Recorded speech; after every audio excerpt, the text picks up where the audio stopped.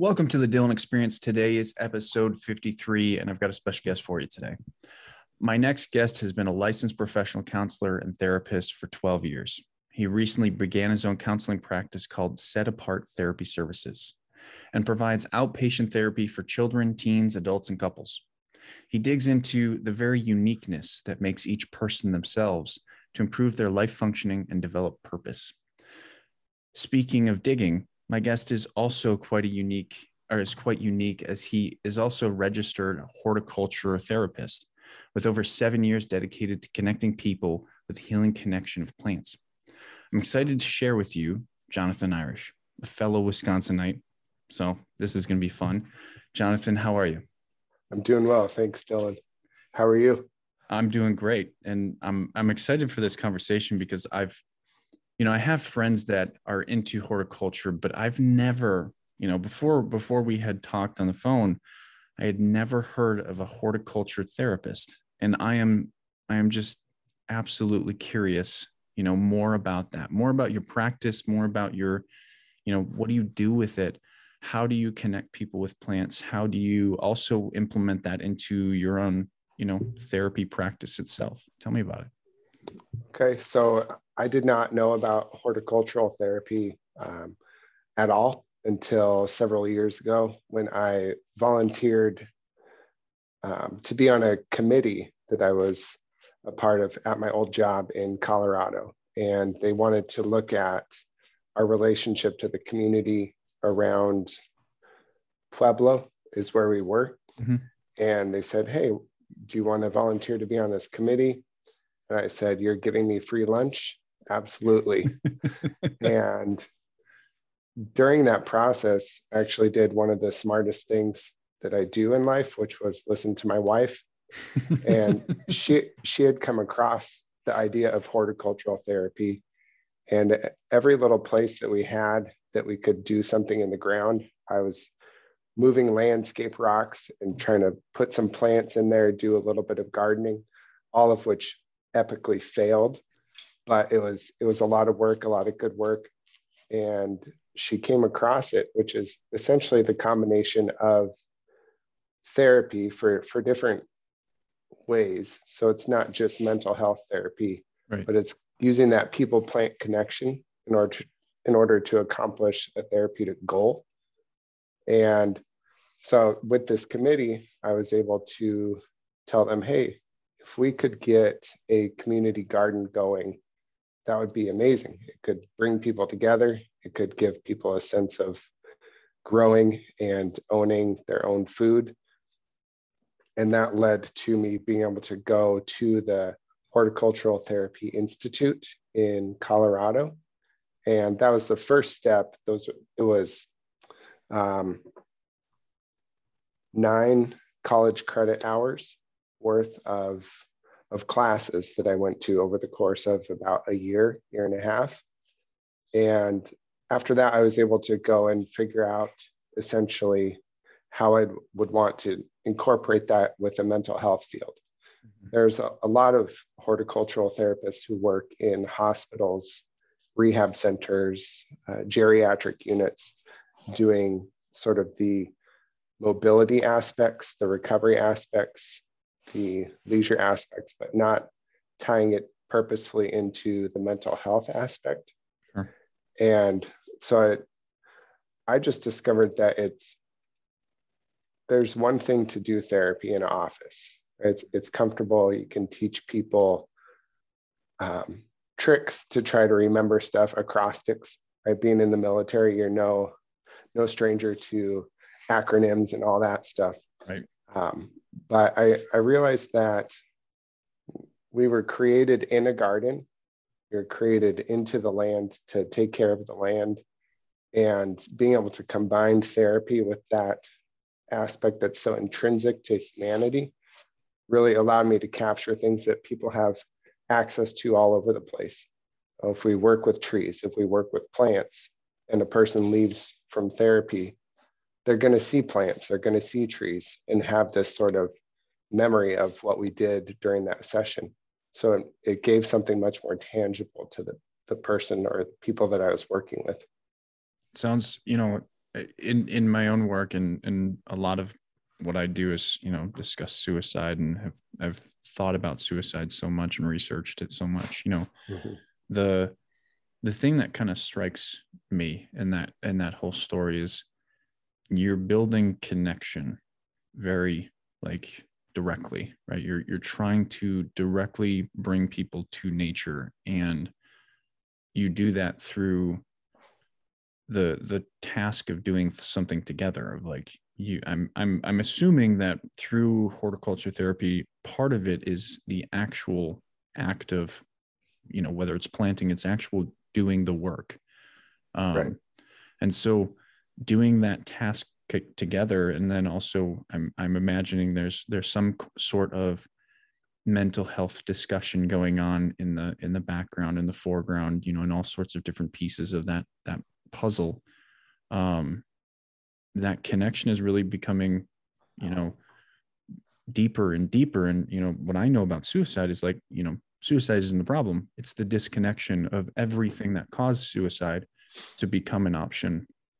That's the real problem. And so I find it really interesting to, you know to think about horticulture therapy, in a different way than I think one, I never heard of it before we talked.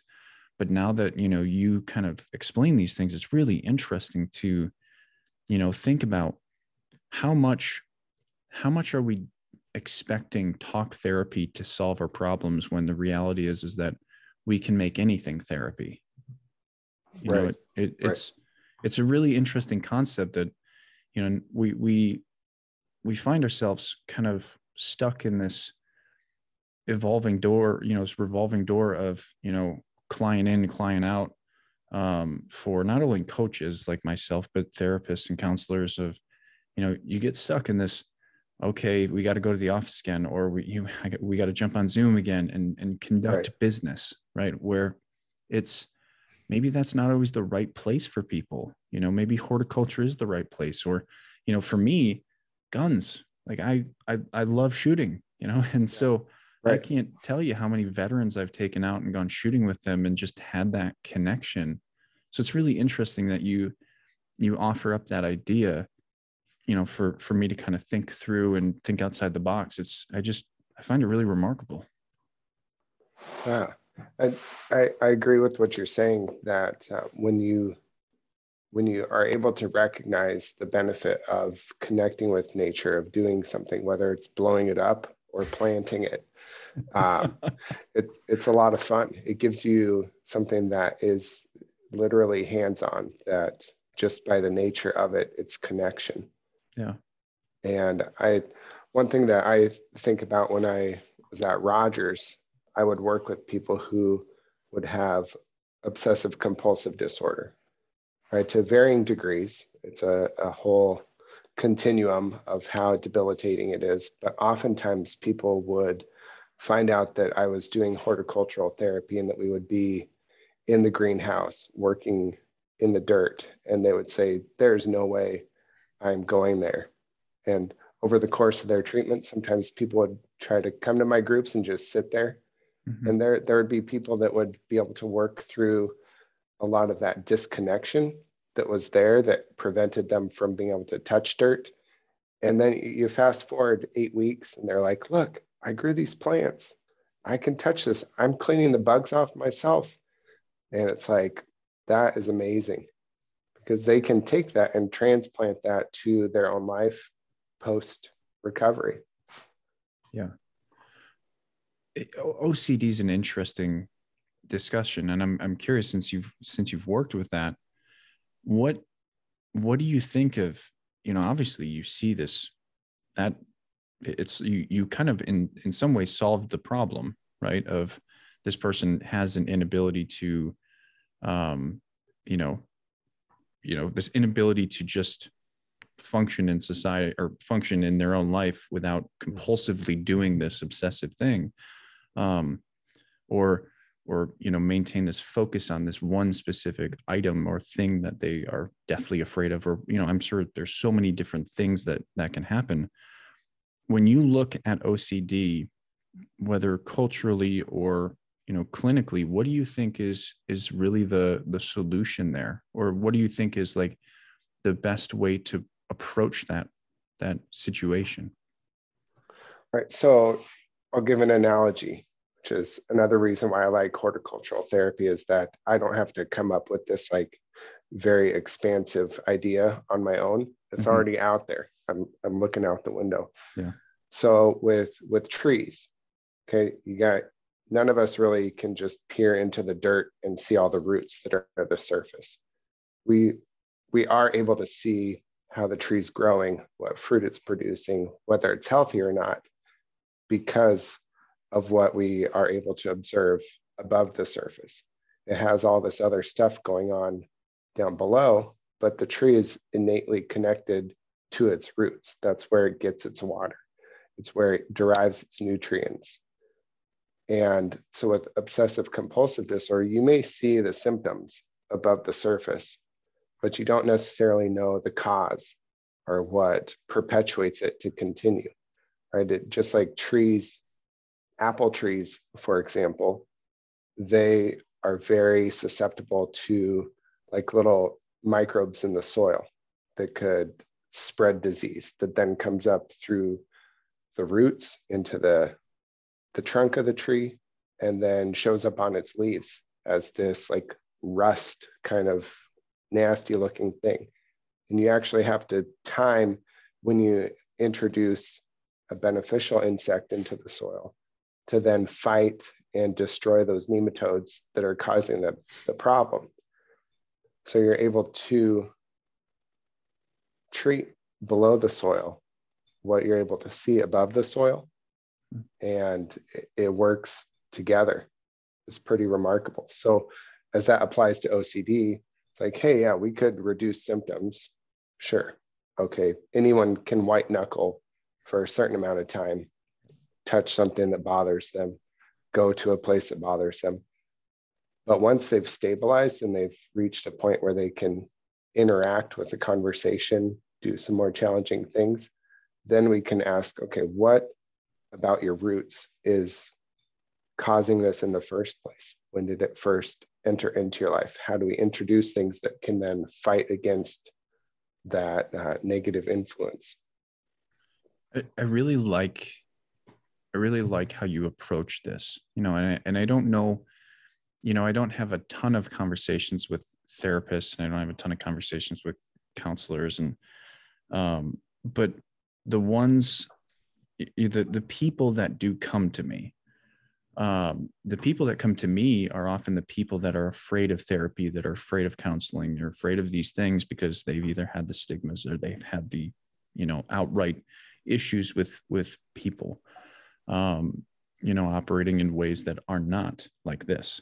So it's interesting to kind of hear the opposite end of that spectrum. Like, I think this is a really valuable conversation here that we're having, is that you, much like me, look at the roots of the problem rather than the symptoms, and I think, I don't know if it's the DSM or how we've kind of looked at mental health issues in general, of looking at them through the eyes of symptom clusters. But I think it's come to a point where it's almost stigmatized people to stray away from therapy in some regards. And I think what you're doing and how you're approaching this is really remarkable. Whether that's like the industry standard or not, I think what you do specifically and how you're approaching these problems it's really refreshing to hear. And I imagine that the people that are listening to this podcast and listening to you, I hope they understand how valuable this is, because, you're to approach the real problem is always the real question, is how do you figure out what is the real problem? And to even understand that there's a problem beyond the symptom is pretty rare these days. Right.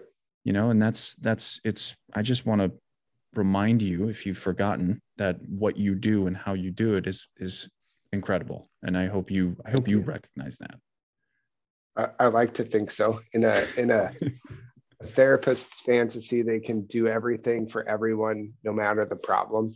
The reality is we do have to find what we do well and try to hone that, and then help refer people for other services or to other therapists if we don't do that well, and just be okay saying, no, I can't do it all. Dang it. Yeah. Well, I want to ask you a question. I'm going to answer the question before I ask it to you, because I don't want to blindside you. But, I look at people, and I come from a place of struggling through mental health issues myself.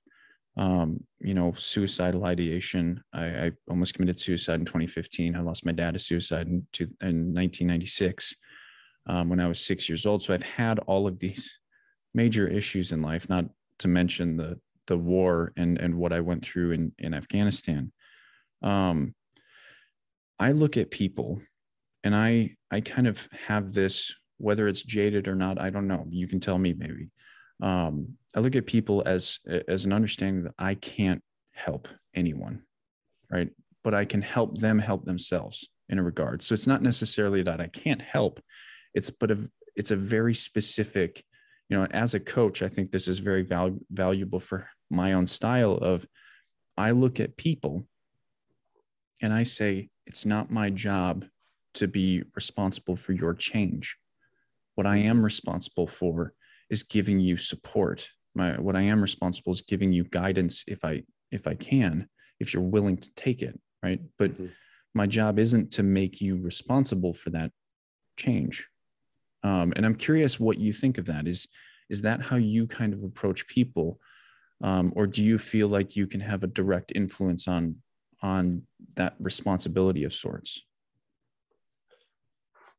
I would say that people stigmatize therapists as well coming into therapy. And sometimes they see us as these wise sages of wisdom. I'm going to ask you a question. You're going to give me this remarkable answer. And then 53 minutes later, I'm cured. But I often will not answer people directly. I want them to wrestle through that process. Part of horticultural therapy is that the end result, it doesn't matter. I could take care of some seeds, I could grow awesome plants, and they could die 5 weeks later. Hailstorm in Wisconsin, snow, like, late July or something. Yep. And so it's not about the end result that matters. It's the journey. It's what you do during that process that is the focus of horticultural therapy, and also the focus of what I do with my clients. I don't control how they feel, right? They may say, oh, hey, Jonathan, I struggle with depression. Cure it. Well, right. Pills don't do it. There's no easy cure. Otherwise, I could charge a lot of money for what I do, and people would not be happy. Yeah, well, what's this? That's not fair. Yeah. But it's the struggle. It's the connecting with other relationships in people's lives that end up making changes. And I would say that what you're asking is really a difference between control and influence. Yeah. I don't control how people feel. I don't control the success they have at the end of a therapy session or set of sessions.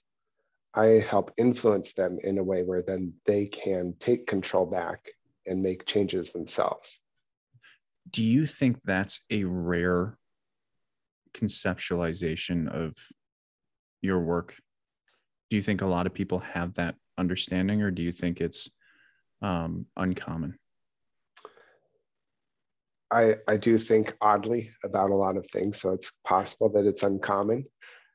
What I will say is we live in a society that I think has become very immediate, that a lot of the benefits of social media, of being able to get things shipped to our houses overnight, sometimes within hours of ordering it, has created this culture of wanting instant gratification, instant reward. And we've lost the ability to delay gratification and put off what we want. And so it may be that it's a unique approach, because solution-focused brief therapy is kind of designed for 4 to 8 sessions tops. It's like, okay, you're going to come in and within 2 months, make enough change to go. And and be better to some degree. Well, the seasons, you only get one season per year per season. There's 4 of them. They repeat themselves. And if you miss your opportunity in spring this year, you got to wait a whole year. So I think that the influence of horticultural therapy and working with plants and being a therapist has given me a unique perspective in that I understand that things take a while. Growth happens over time. I can't force plants to start growing in the winter just because I want to.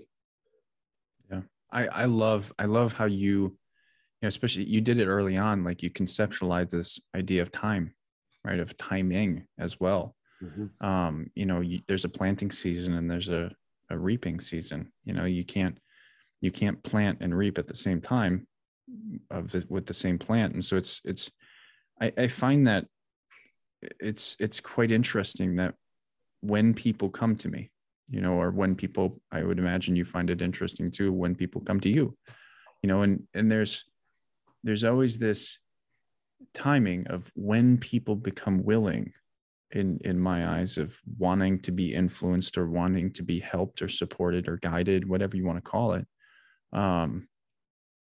There's, you know, for every specific person, something happens to bring them to a point where they finally become willing to step outside of that box that they've always felt comfortable in, even though they've been remarkably uncomfortable. Right. So I do find it, I find it remarkably refreshing to have a conversation with someone that kind of really understands that timing matters. You know, it's not just a you know, a planting thing or a horticulture thing. It's a real thing, is that there's a part of you that you are your own plant, where you are setting in your roots and you are finding a point where, you know, if you want to have a fruitful life, you've got to create the conditions within your own soil that you develop the soil around you and the environment around you. And sometimes that environment isn't going to work for you, just like we know in Wisconsin, where it's, you know, I went to drill last month and it was snowing in the morning, and then it was 65 degrees in the afternoon, and then it was a thunderstorm at night. It was absolutely insane. Right.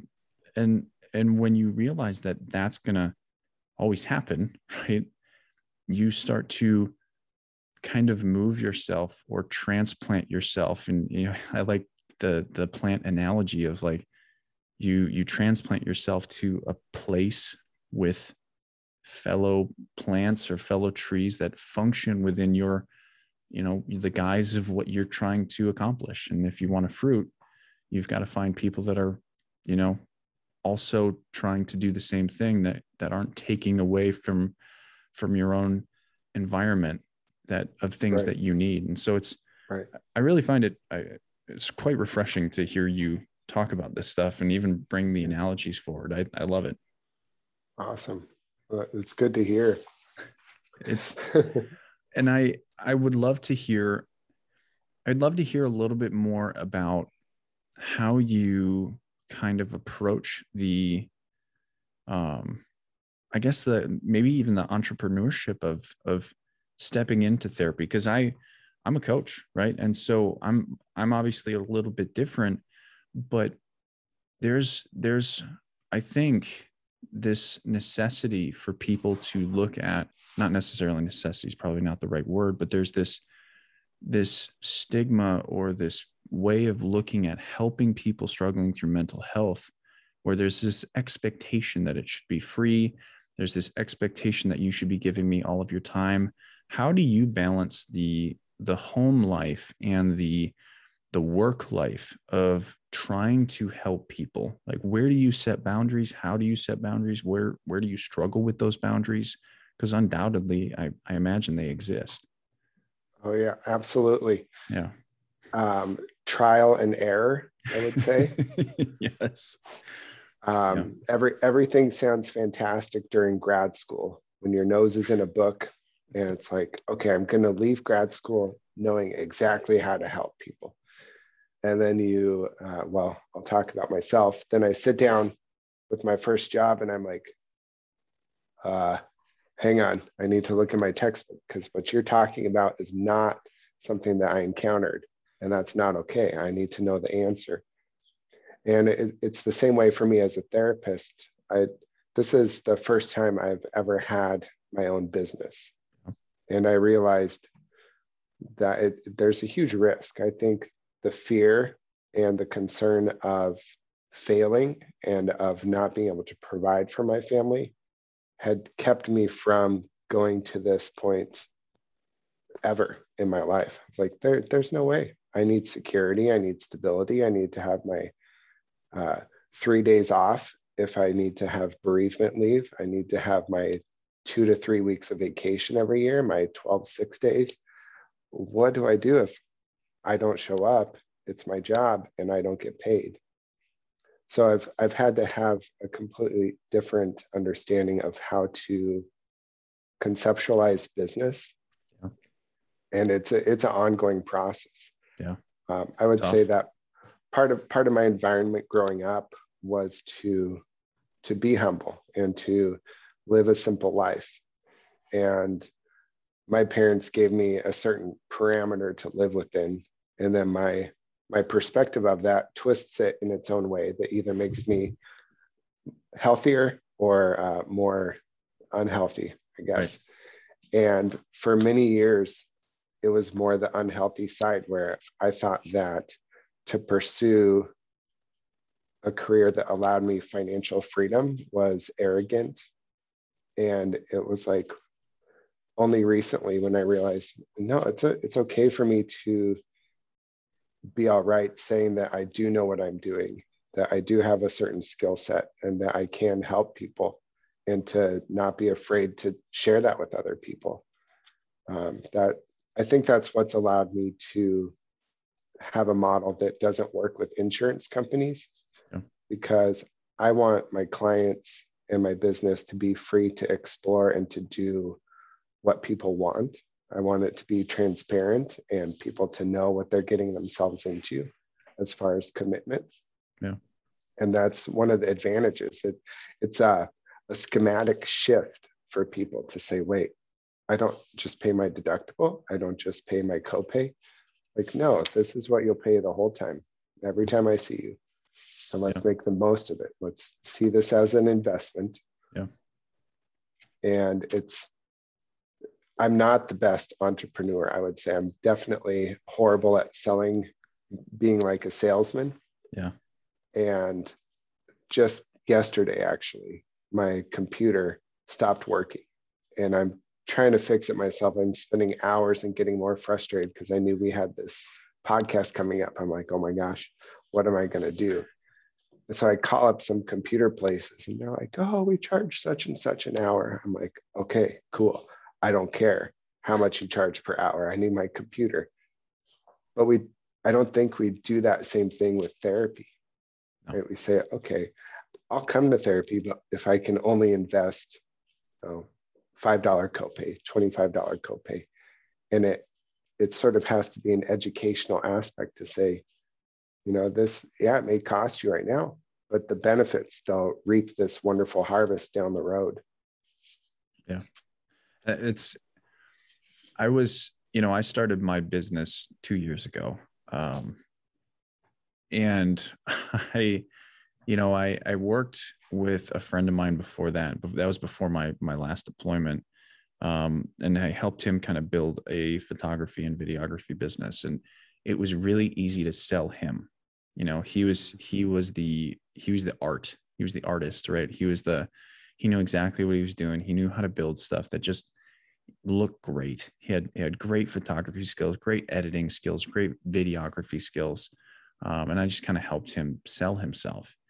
But then when I got to myself, a year and a half later, when I started my own business, it was like, how is it so easy to do that for him, but so hard for me to do it for myself? Right. And I had to kind of step away from the concept of trying to sell myself and step into just the idea of presenting myself. Okay. And that's what I started doing on TikTok. And it's worked. I'm not the best salesman. I still have followers. I have almost 600,000 followers on TikTok. And I had one of them, 3 or 4 days ago, contact me via DM that's been a follower for a long time. I know she has, because I see her, consistently. And she messaged me. She's like, I just found out you had a book. And this is almost a year after I published my book. I've been talking about my book since the beginning of my, my TikTok journey. I just didn't publish it until July last year. And she had no idea, and that's partly on my own fault of like, talk about your book, Dylan. Right. But it's a remarkable battle to kind of know whether it's okay to talk about yourself, talk about what you've, because I'm going to benefit from people buying my book, but I also have people that are like, I don't have the funds to buy your book. I don't have the ability to buy your book, and so like where that line is and where that boundary is of like what's too much selling and what's not enough selling. And I certainly believe at this point in my life, I'm not doing enough selling because I recognize the value of me, the value of my products, and the value of my, my work with people. But that there's a limitation somewhere in my mind that says, you know what, I don't want to talk about myself. So it's a really interesting battle, especially as an entrepreneur, because it's just money is just so interesting to talk about, like to make money is almost shameful to us, even though it shouldn't be, right? Especially when we're taking care of a family, right? How weird. Yes. So as you're talking, I was thinking about how there's a tremendous strength that you have in writing a book that goes through the messiness of your life, that makes you completely vulnerable to people picking up a book and knowing about you at a very deep level. Oh yeah. And that's remarkable. Right? And as people get to know you, either through the book or through the podcasts, then they're like, yeah, you're being who you are, you're transparent. And that will naturally cause people to gravitate towards you if they have something in common. Yeah. I don't have a problem with authenticity. I sometimes have, I would say that sometimes I have a problem with not showcasing my authenticity at times. Sometimes I have no problem here in this environment talking about authenticity, talking about genuine, the genuine nature of how I operate and why I do what I do.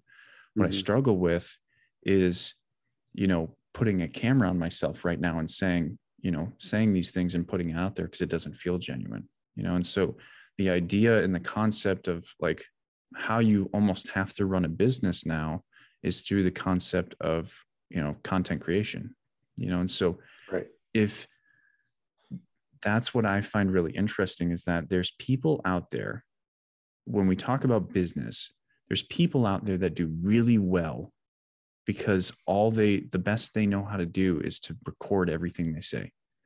And that's okay for them. But then you also have people that are remarkably intelligent, so like have so much to offer. And this isn't me talking about me. There's real people out there that I have conversations with on this podcast that recognize that they know how to help people, or they have a strategy to help people that's really incredible, but they don't know how to sit there with that camera and set it up and record themselves in a way that's authentic, that's real, that's, you and me are having a conversation right here. There's people out there that do that, but they don't know how to just put it out there in the content creation realm.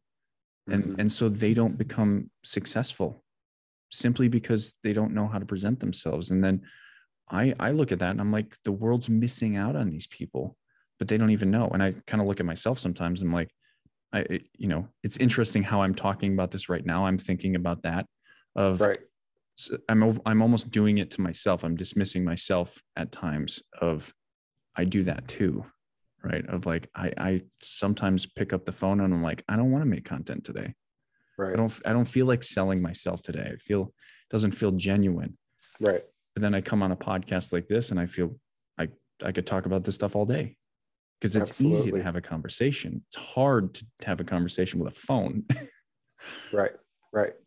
And that idea of conversation, telling your story, is something that happens naturally when I'm working with people out in nature, doing something together. If we're planting together and we're just talking about life, it frees up your brain's space to say, hey, I can just kind of be who I am. I can share my story without all these filters, without all these roadblocks, without all these locked, sealed, 12-inch thick doors to keep that behind Yeah. where anyone could access. Right. It's so funny, like people, I always find that it's what people lock behind those walls is always different, right? And it almost feels like Inception sometimes, where like, Oh yeah. you're stepping into that dream of like, what is behind that locked door? What are we trying to, infiltrate to get into? And it's so remarkable. I think humans are so remarkable to have, some people are protecting the stories. Some people are protecting the image. Some people are protecting the emotions, where they'll be able to tell the stories without any emotion, right? Eloquently and diversely, use all the words that they want to use, but they won't have any feelings behind it, right? Where some people won't be able to share a word. They can't even express Right. it. It's so interesting to kind of see that. My curiosity for you is, how do you approach that very same thing? How do you approach people that have different things locked behind those doors, between the feelings, the stories, the words, how do you approach that in your own work? Theoretically, I approach it like I would pruning a plant. So you prune plants back to help them grow healthier and fuller. There are times where you have to prune off the dead stuff, the stuff that just gets in the way, keeps light from going through.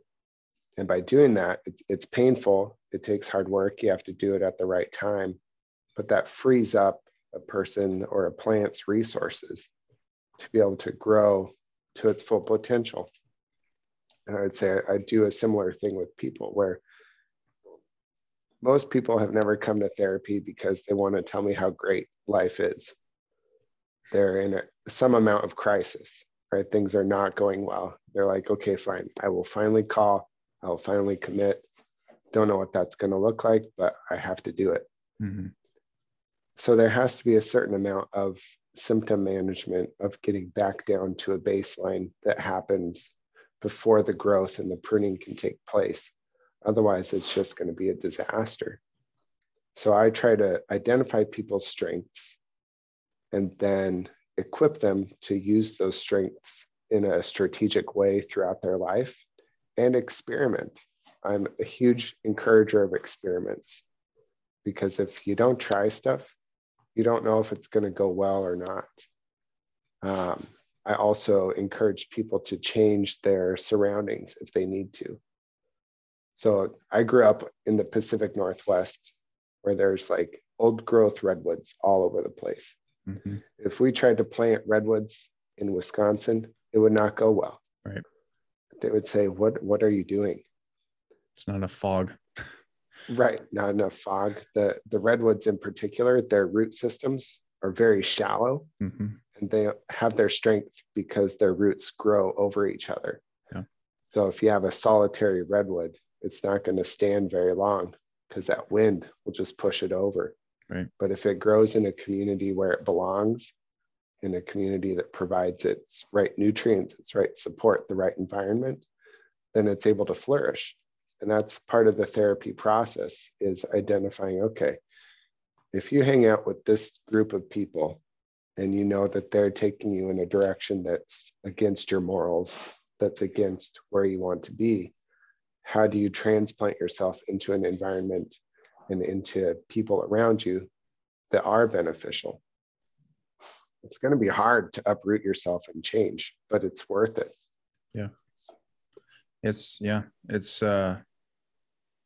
I think I've met my match in terms of when you talked about experimentation, and everything you talk about is so very similar to how I work with people. I just think I find it fascinating. I always find it fascinating when people come from completely different realms of life, completely different backgrounds, completely different education systems. And we both see and view people the same in so many regards of, I love to experiment with people of, we're going to try this today. We're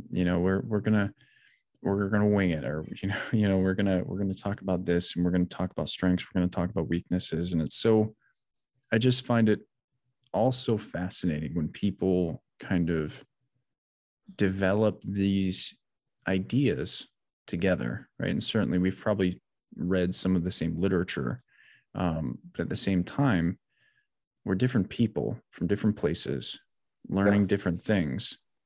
I've certainly have different experiences than you do, and yet here we are looking at people all the same. And so I find that very hopeful for people, is that if me and Jonathan can find those things, find those ideas, those concepts, those ways to perceive things, other people can too, right?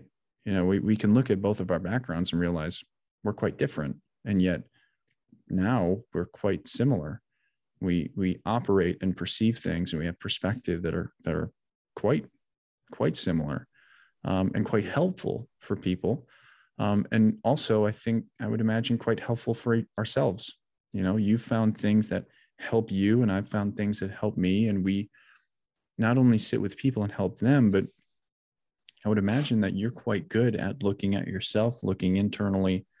Whether you overthink or not doesn't really matter. What matters is, do you overthink to a purpose? I want to overthink this situation. I think overthinking is beneficial if you do it in the right direction. It's, and I imagine that throughout your life, you've probably come to a point where you respect a lot of your own past issues and where you are now and how to move forward. And in many cases, I imagine you have a very healthy perspective on how to move forward with life. But you tell me, is that the case?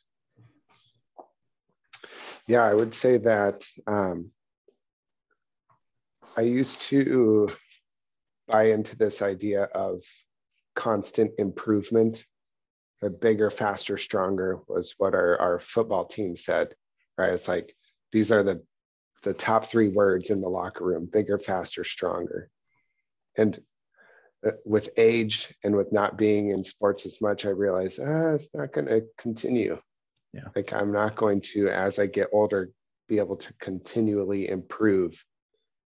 And so what I've learned, applied in my own life, and what I encourage the people I work with to do, is to instead constantly refine their life and who they are.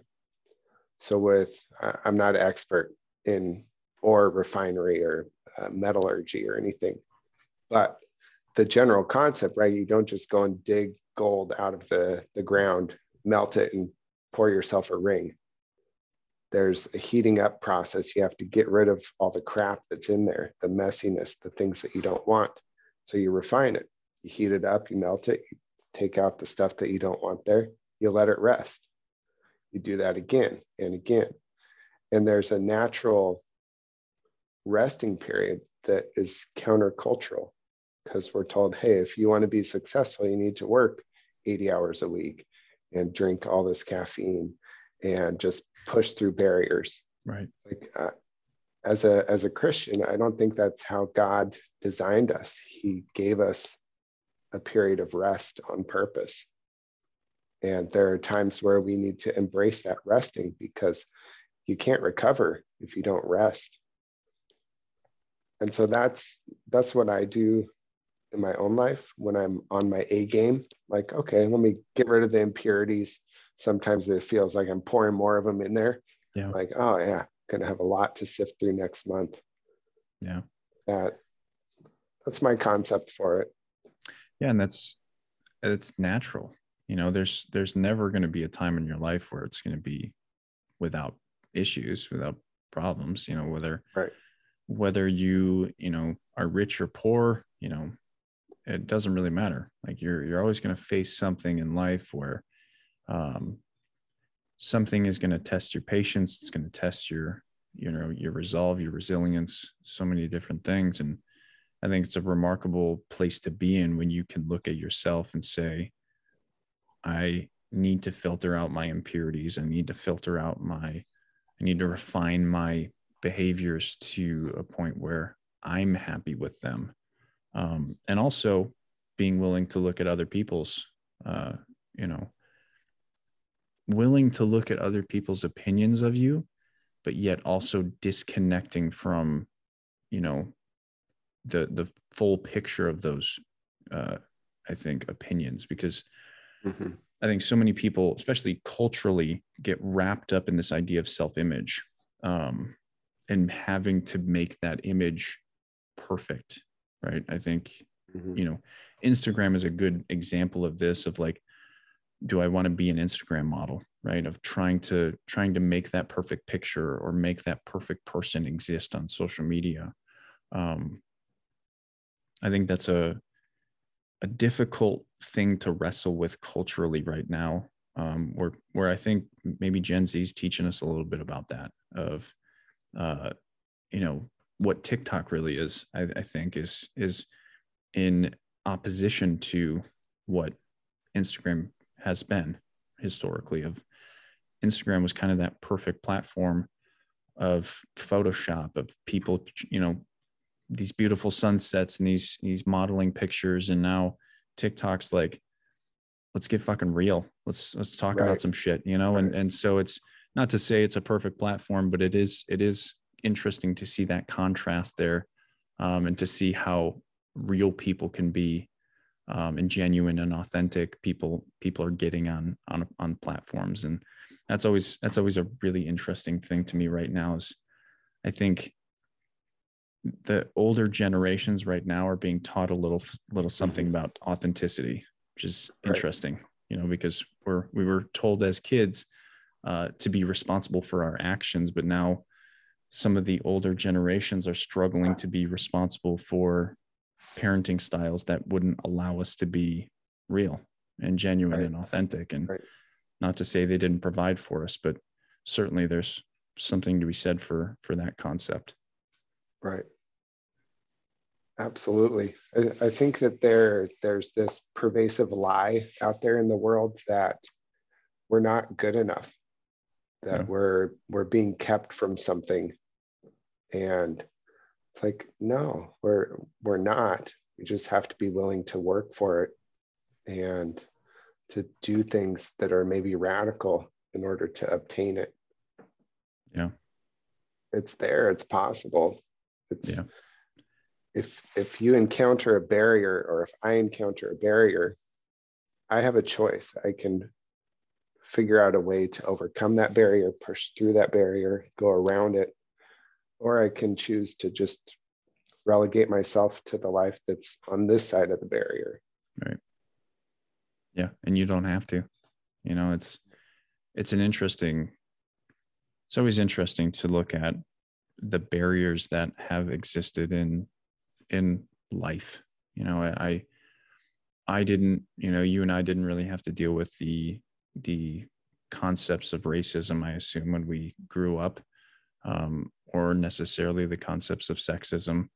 But those things existed in our world. And now I assume we both recognize them quite literally. These things are there, and so like TikTok and Instagram and YouTube and all of these places are now ways for people to communicate. And I think for the first time in human history, we're starting to see conversations at scale of the barriers that were actively engaged, for that made people struggle, and not to say that, how do I want to put this? It's not to say that that was the worst thing out there, like how could, it's not to say that how could white people do this? That's not the point. Or how could men do this? Or how could, how could corporations do this? But right now, I think we're seeing this age of accountability, where social media is actually this place where we're holding up like the scroll of, here's everything that's happened in the past. Why are you defending it? Right? Why are you holding to this ideal?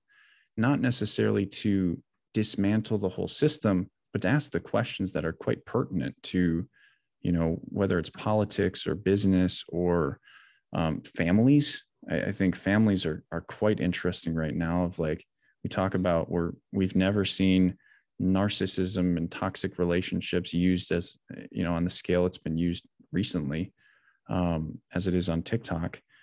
And so these things are happening where people are having these conversations for the first time. Certainly there are bad situations happening where families are separating, with these words being thrown around, but maybe not necessarily the reality. But do you think that's a good thing or not? Do you think that's do you think that's pervasive, or do you think that's good for society? Do you think that's good for families to kind of work in opposition to what we've been told all our lives, for people to now question some of that stuff? What do you think about that? Yeah, that's an interesting question. In some ways, I feel we've lost the ability to have meaningful interactions while disagreeing with people around us. Oh yeah. The idea of broaching these subjects is so charged with what's right or what's wrong. Well, if we dial back the clock 20 years ago, that bar that was used to decide what was right or wrong is different. Yeah. I think that, so I follow the Bible quite a bit. Right? I was born into a church. My dad was a pastor, and part of what is in the Old Testament, which depending on your church, maybe they don't like the Old Testament as much. It's more New Testament focused, but just like horticultural therapy, there's a connection from the roots to the shoots, or what's below the surface to what's above the surface. Yeah. I put quite a bit of stock in histories, in the foundational part of the Bible at the beginning. And it talks about there being nothing new under the sun. There's nothing new. And I wonder if we could have GoPros and a time machine and we went back 4,000 years, if it would really be that much different. If the problems that we have now are actually fundamentally different than the problems back then. And I don't think they are. I think that technology and our roads, our infrastructure allows us to approach those things in a different context. Sure. But if I was living with my family 3,000 years ago, I couldn't just get on a plane, fly across the country and escape, go somewhere else. I had to figure out how to change. You had to go hunting. Right. And the guns would be great for that. Right. It's interesting because I was thinking about this the other day of like, we're building a very tribal society at this point. Like when we look at followers, right? We're building our tribe. Like I certainly have a family, and that's my separate family, but I have 500 and some thousand followers that are actively looking at me, and saying, wow, I like this guy's content. I like what he's saying. I like what he's preaching. I like what he's sharing, and we're doing this at scale. My tribe's just a lot bigger than some people's, and then in some cases it's a lot smaller than others. Right. Which is interesting, is we've learned how to develop the tribal system at scale, which is so funny to me, and in a sense, it's that same thing. If I wanted to escape social media, I just wouldn't open it. Right. But right. I almost want to challenge you in saying that maybe it is a little bit different because of the addition of technology, right? Tools certainly have always kind of been a part of human life, but technology is not this, I don't know if I could say the same thing as tools. I think it's when you look at the addictiveness of a cell phone and the addictiveness of social media, it's interesting to look at that as, I don't know if we've ever faced anything like this. Right. I don't know. Yeah. I don't know what's right or wrong here. It's interesting. Yeah, definitely good stuff to think about. Yeah. I think that like, even if we did disagree and I'm like, no way, you're wrong, we need to go back to like shovels and that's it. Right. Let's go start burying our computers. Well, we have to learn to live in the world that we have. Yeah. And I definitely am more old school. I'm very resistant to technology and all that stuff. I'm like, yeah, I don't have Facebook. I don't have Instagram. I don't have all that stuff. But I recognize that there may be a need to venture into those things and at least experiment with them. Yeah. And say, okay, how could this increase the tribe that I have or the influence that I have? Yeah. Business, like here's my, and I haven't really talked about this on much on the podcast, so this might be a little bit new for some listeners, but if I were to go back to 2007 when I started using social media, right? I started with Facebook, and I grew up with it in some regards. I was 17 when I first got my Facebook, and then 2012 to 2013, I think, was when I first got Instagram. I came home from Afghanistan. I got Instagram. It's like, cool, I'll jump on this bandwagon. And then, obviously YouTube has always kind of been there. Twitter, I never really got into. And then now TikTok. All of those social medias, if I were to go back, I would fundamentally only use them for business. I think if I had the choice, if I had the knowledge to take back to when I was 17, I would only use them for business. I think if you use it for anything outside of business, maybe research, right? Mm-hmm. To understand people. If you want to understand people, go on the place where the most people are, right? I've learned that from TikTok, but it can be a remarkable waste of time, where it can also be a remarkable research opportunity for you. You can learn so much from it, but sometimes what you do in lieu of actually learning something is you distract yourself from things. Mm-hmm. And so I would, that's what I've done with TikTok over the last 2 years, is I've very much made it a business centralized idea for myself, where when I'm stepping onto TikTok, it's to influence people, right? It's to share my thoughts, it's share my wisdom. Certainly it's my personal opinion, but my personal opinion is my work. And so it functions for me, works for me. And I look at it very long-term, right? I'm going to be on that platform for a while until it becomes not beneficial for me anymore. And I can move to the platform that has the most growth or most reach, where I can help the most people. But it will always be this thing for me, I think, from this point on, where if I recognize it as being a distraction or being a problem, and it's not supporting my business anymore, I'm going to put it down. If it's guiding me away from the values that I really hold to be true, of supporting my family, of being empathetic, of, focusing on integrity and learning, I'm definitely going to have to make the choice of setting it down and approaching myself with the idea of, who is it that you want to be, right? Do you want to be locked into social media for the rest of your life, just watching people that you've never met exist? Or do you want to watch your family grow up? Do you want to watch yourself grow up? Do you want to develop your life to be something that your children can admire, can learn from, can develop, can grow from, where you can be open to them? And that's one of the things I'm really focusing on now, is I now recognize, my son watches my TikToks. My daughter someday is going to look at them, and I haven't had my daughter yet. My daughter's coming in June. Congratulations. Thank you. And someday she's going to look back, what, like if I look at my own relationship with my dad, right? If I were to die when she's 6 years old, how would I be remembered? Because I don't remember my dad. I don't have anything to look at. I have one picture of him that I really actually feel like was me and him, right? Outside of that, I have no memory, I have no understanding.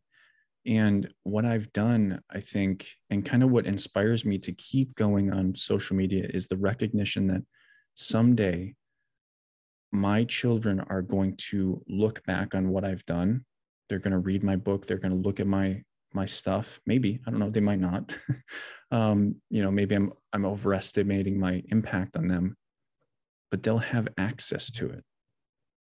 And that's a really incredible thing. So I look at it as almost a sacred, it's almost my own sacred text of this is me and this is who I've grown to be, and I won't always look back and be like, my first video I made on TikTok, I'm going to be like, wow, that's the one I'm really proud of. Right. I'm going to look at that and I'm going to be like, oh yeah, like I've learned so much since then. I've learned how to operate on camera a lot better, but they're not going to look at that necessarily like that. They're going to look at that and be like, that's my dad, or I hate that guy. Yeah. Who knows? Like, I hope not, but probably not. Like it's one thing I think people don't often look at, because I like to look at long-term, and I don't think people look at social media as long-term. They look at it as I'm distracting myself today. And the reality is that everything you post on social media is going to be there for a long time. As long as the internet's alive, it's going to be there. Right. Gets captured somehow. Yeah. And it's there, and people will someday look at our ancient history. Like you might find an old server that has all the pictures on Facebook or all the pictures on Instagram. And so I kind of look at it that way sometimes, of this is also a collection of memories that can memorialize our, and support people in their own grief. Mm-hmm. If I die before my time, before my time to really teach my daughter everything I want to teach her, or my son, that becomes the way that she can look back and see me and recognize who I am, and value her father like I never could. I find that really interesting, and I don't hear a lot of people talking about it.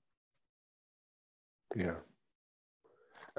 Earlier, you had mentioned this idea of being willing to walk away or stop something that it was no longer beneficial. And I think that I actually wrote it down right here, is that echoes of this idea of having a sacrificial attitude of what am I willing to give up in order to live congruently with my morals and where I want to be. And I think that keeps people humble, willing to sacrifice things and say, hey, if this is not healthy for me, even though I like it, even though it may have some benefit, okay, it has to go.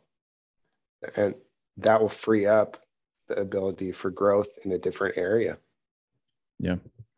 I think that's a rare quality. Mm-hmm. I think we've built this fear of missing out. We have an acronym for it, right? FOMO, right? Like when we build an acronym for something, it's clearly important to us, even if it's not good for us, right? Like, fear of missing out takes away the power of sacrifice, because you'll always look at that thing and say, I'm missing out on this. And so you won't sacrifice it. That's why hoarding exists. That's why, that's why you can't put down addictions. That's why you can't put down, things like TikTok and things like Instagram. And I know it would be hard for me to put down TikTok because there's real benefits that I get from it. But at the same time, I do leverage this ability to assess myself and assess my environment, assess the things around me, And if it were to impact my relationship with my wife, my relationship with my son, my relationship with my future daughter, it would be the first thing I approach. I've learned so much about, relationships to understand that when you recognize the piece of yourself that is getting in the way, much like the great redwoods, they have this ability to collect heavy metals into albino branches, and those albino branches are the first ones to fall off when water and resources become scarce in the redwood forest. And so, much like the great redwoods, you must be willing to sacrifice the piece of you to save the rest of the tree. And I think that's so, it's becoming quite rare these days because people fear missing out. Right. It's a real tangible issue. Yeah. I did not know that about redwoods. That's awesome. I learned that last year. That's cool. See, you'll be a horticultural therapist in no time. Well, I've got a really good friend of mine he's a forester. So he just loves trees, and he's kind of taken a step away from like industry logging, and stepped into a more just a more congruent and more natural forestry where where he preserves the life of the forest rather than taking everything that is useful. He tries to really, he loves trees, and I love that he's kind of stepped into the path that he's stepping into now, of where he tries to preserve this beautiful thing that he sees within the land, and he's so many things kind of relatable to this conversation with him,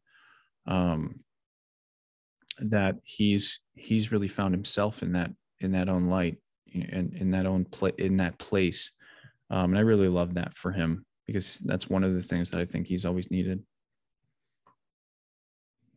That's great. Yeah. But we could probably continue this conversation for a couple hours. Right. But I don't want to take too much time away from you. And I certainly don't want to get to a point where we have found our limit. So let me ask you one last question, if you don't mind. Okay. And then we'll wrap this up. So if there was one message you could leave the world, what would it be? No pressure.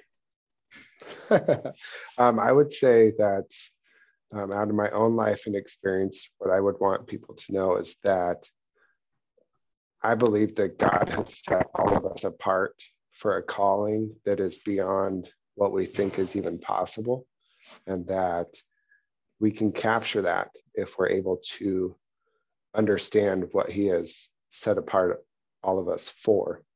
And that is a journey. It's a lifelong journey.